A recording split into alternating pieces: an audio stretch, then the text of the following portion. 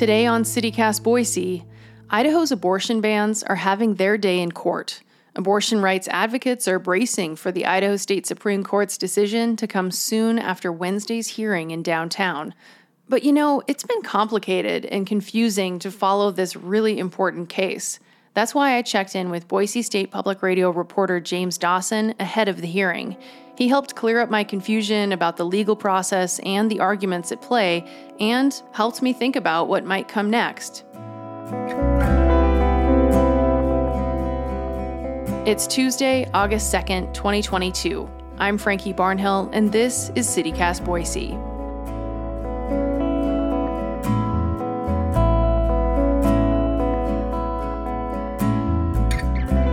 Thanks, Jimmy, for coming back on CityCast Boise. I know you're following this particular issue pretty closely, so great to have you back on the show. Hey, good to be here, Frankie. Okay, well, I think the first thing we need to do before we get into the lawsuits, because they're very complicated, is start with the laws, which are very complicated. It's never not complicated. It's never not complicated. Okay, what's in each of them? And I guess maybe start with, the one that was passed in 2020, which we refer to as the trigger law, the one that had the 30-day clock that has officially begun since the Supreme Court's official decision has been filed. Yeah. What's that one again? Okay, so let's break it down with the 2020 law that got passed, which kind of got lost in the shuffle with the pandemic, right? Because Idaho's legislature meets January through March. So, we just kind of went into lockdown right at the tail end of it. So this law would ban all abortions in Idaho, except in the cases of rape, incest, or if the life of the mother is at risk. Not the health of the mother, the life of the mother.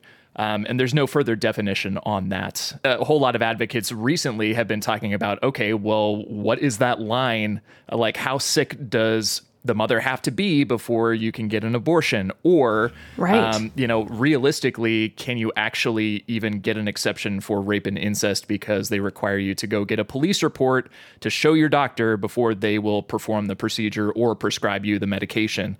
Which can take weeks to get the police report and have that in hand. Well, months or years, because the investigation has to be closed. So if they have a suspect and, charges are filed and they need to go to court, the police report isn't available. So essentially it's moot, which is something Governor Brad Little mentioned when signing one of these bills himself. So, but yeah, that's the 2020 law. It is the supreme one. If you remember one thing from this talk, is if the 2020 law goes into effect, it will be superior to all of these, and all the other ones. They'll still be in effect, kind of. So if the Texas style abortion ban that we're going to get into later is also in effect, that civil cause of action where you can sue the doctor would still be available, but there would be much more restrictions on the actual procedure itself. Who would be liable in the case of the 2020 trigger law? In that instance, it would be the medical provider, and it would be a criminal offense. It would be a felony charge, and then it's 2 to 5 years of prison someone would face if they not just actually perform an abortion, but as the law states, I think it says, attempt to perform an abortion. That's exactly right. It'd be a felony charge against the medical provider, 2 to 5 years in prison. And again, you're right that it is even attempting to perform an abortion. Not to mention that their medical license would be suspended for a minimum of 6 months on the first offense and then permanently revoked if they were found guilty of, performing a second criminal abortion after that. Right. And of course, the point of this and other bans as well, the other bans, is to have it be focused on the providers as a chilling effect. And I know that was kind of a way to get around the problems that other states were facing when it was that the person who's pregnant was the one who's, facing a criminal charge or could be sued. Well, and that's been that's a really old standard that was, several decades ago, where the law would target the actual person getting the abortion, and ever since it's been the medical provider. That's not to say that there aren't people in the Idaho legislature who don't want to criminalize the mother. There have been bills introduced every year. They haven't gone anywhere, but that would make it murder essentially, and the mother could face murder charges if that law were to take effect. Okay, so if that goes into place, which it would on August 25th, right? August 25th. August 25th, unless the Idaho State Supreme Court does something, changes that, has a stay, decides against it in some way. Yeah, exactly. Okay, then why did they pass the so-called Texas style fetal heartbeat ban this year in 2022? Yeah, I think that anti-abortion activists have been pretty clear, like that they want to get rid of all abortions and ban it completely. But that's not to say that they don't want to kind of take this shotgun approach where it's like, okay, let's see what sticks, right? I mean, you have states across the country every year were trying different things before the U.S. Supreme Court overturned Roe v. Wade back in June, right? And so it's like they would kind of ratchet back that timeline. Okay, what about 15 weeks as, the maximum length of time that you can be pregnant and still get an abortion? What about 12 weeks, 6 weeks, stuff like that? And so I think that, passing this was just another attempt to further ratchet down Idaho's abortion laws while they were ultimately waiting for their big play, the Hail Mary at the U.S. Supreme Court, to just completely revert power back to the states. And so they had the 2020 law banning most abortions already on the books. And they're like, okay, well, that's great. That's in our back pocket. But, in the meantime, let's keep going and see what works. Right. Okay. As far as what this Idaho State Supreme Court is going to do this week is look at these two particular bans, one being the trigger law that goes into effect 30 days after the federal Supreme Court has ruled officially on Dobbs. And so that date would be August 25th. Now, of course, there's this Texas-style ban that we talked about that also basically has just been waiting to go into effect at any moment. And the state Supreme Court was holding that up, right? Yep. Okay. All right. So now we've got those, we know what they are. What are they arguing? Are the legal arguments the same? They're arguing three main points. Number one, that the Idaho Constitution has some kind of right to privacy in it that's implied. The Supreme Court, the state Supreme Court, actually kind of addressed this in one of their filings where they're like, I'm not really sure whether or not that argument is going to hold water, because that was, kind of what we got out of Roe v. Wade, right? Where that was the federal foundation for Roe v. Wade, right? Was the right to privacy. Exactly. And I mean, ever since Idaho was even a territory, abortion has been illegal here, up until Roe v. Wade. So I'm not sure. I'm not a lawyer, but it's hard for me to imagine that the people who wrote the Idaho Constitution and the territorial constitution would have been like, yeah, you have a right to privacy to get an abortion. Now, the other 2 points, one, that the laws are unconstitutionally vague as it relates to like that medical emergency life of the mother situation. They didn't define that.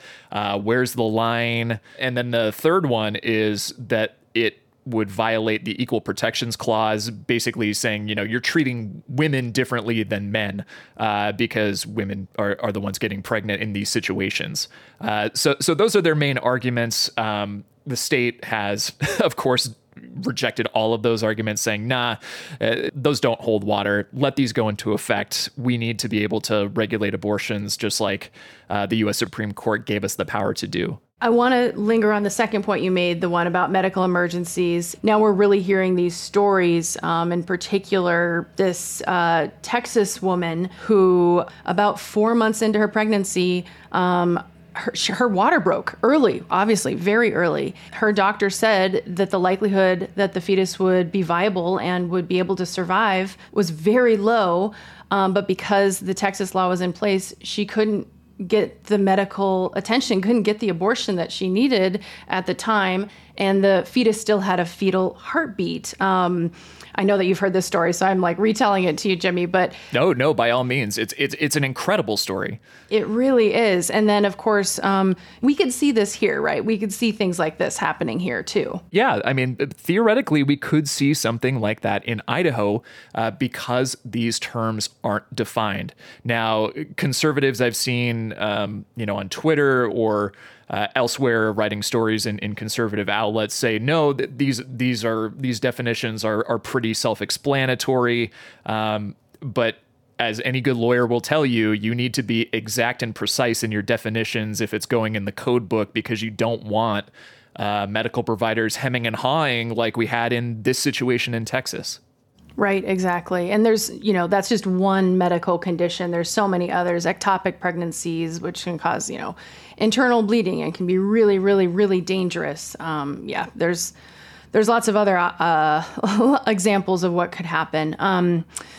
Okay, so Idaho Supreme Court looking at this, the time is here. Are we one of the first states that has these bans that were just waiting to go into place that now is getting that opportunity to challenge it in state court? Yeah, we seem to be. So I've seen cases elsewhere. Florida is coming to mind where those appeals and those lawsuits are kind of winding their way through that state's court system.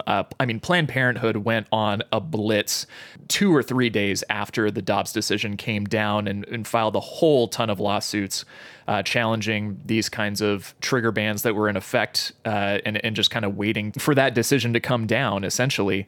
So we're talking, dozens of states who had this, or there were other states that also just had laws on the books from, the 1800s that had outlawed abortions. And those are, in effect, according to their attorneys general. The thing with Idaho, though, is that the Florida case, for example, started in a lower court, whereas, here Planned Parenthood was able to file it with the Idaho Supreme Court and kind of bypass those lower levels and essentially saving time because as anyone who's ever followed a court case knows, that can take, a year or two to get up to the Supreme Court level.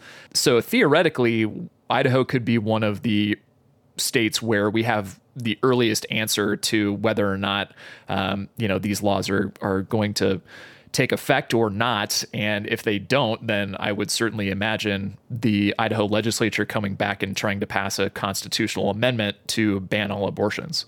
It's a good point. The timing of this is so interesting. Obviously, that this is happening this first week of August, and that trigger ban is supposed to go into effect August 25th. So when do you think they might make a decision? I know this is you trying to get in the minds and figure out what the state Supreme Court might want to do, but do you have a sense? Are they, they have some urgency here to make a decision? And I think that's going to play into their, their priorities, right? And their kind of time management skills, because the Idaho Supreme Court, the 5 justices on there, they don't have any kind of statutory time limit attached to it. It's not like, the U.S. Supreme Court where, okay, we have, relatively defined term lengths. Like we're going to hear cases from October and then we'll throw out our last decision, by the end of June or whatever. Idaho Supreme Court doesn't have that. They can take as long or as short as they want to.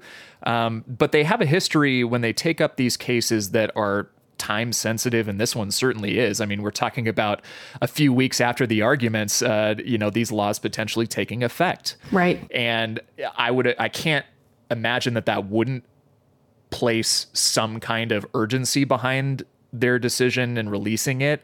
Now, whether or not that does come out before or after, I don't know, but I would certainly imagine that it's not going to be too long, before that happens. Well, thanks, Jimmy, for coming on the show again and helping me better understand what's going on at the Idaho State Supreme Court this week. Yeah, happy to drop by anytime.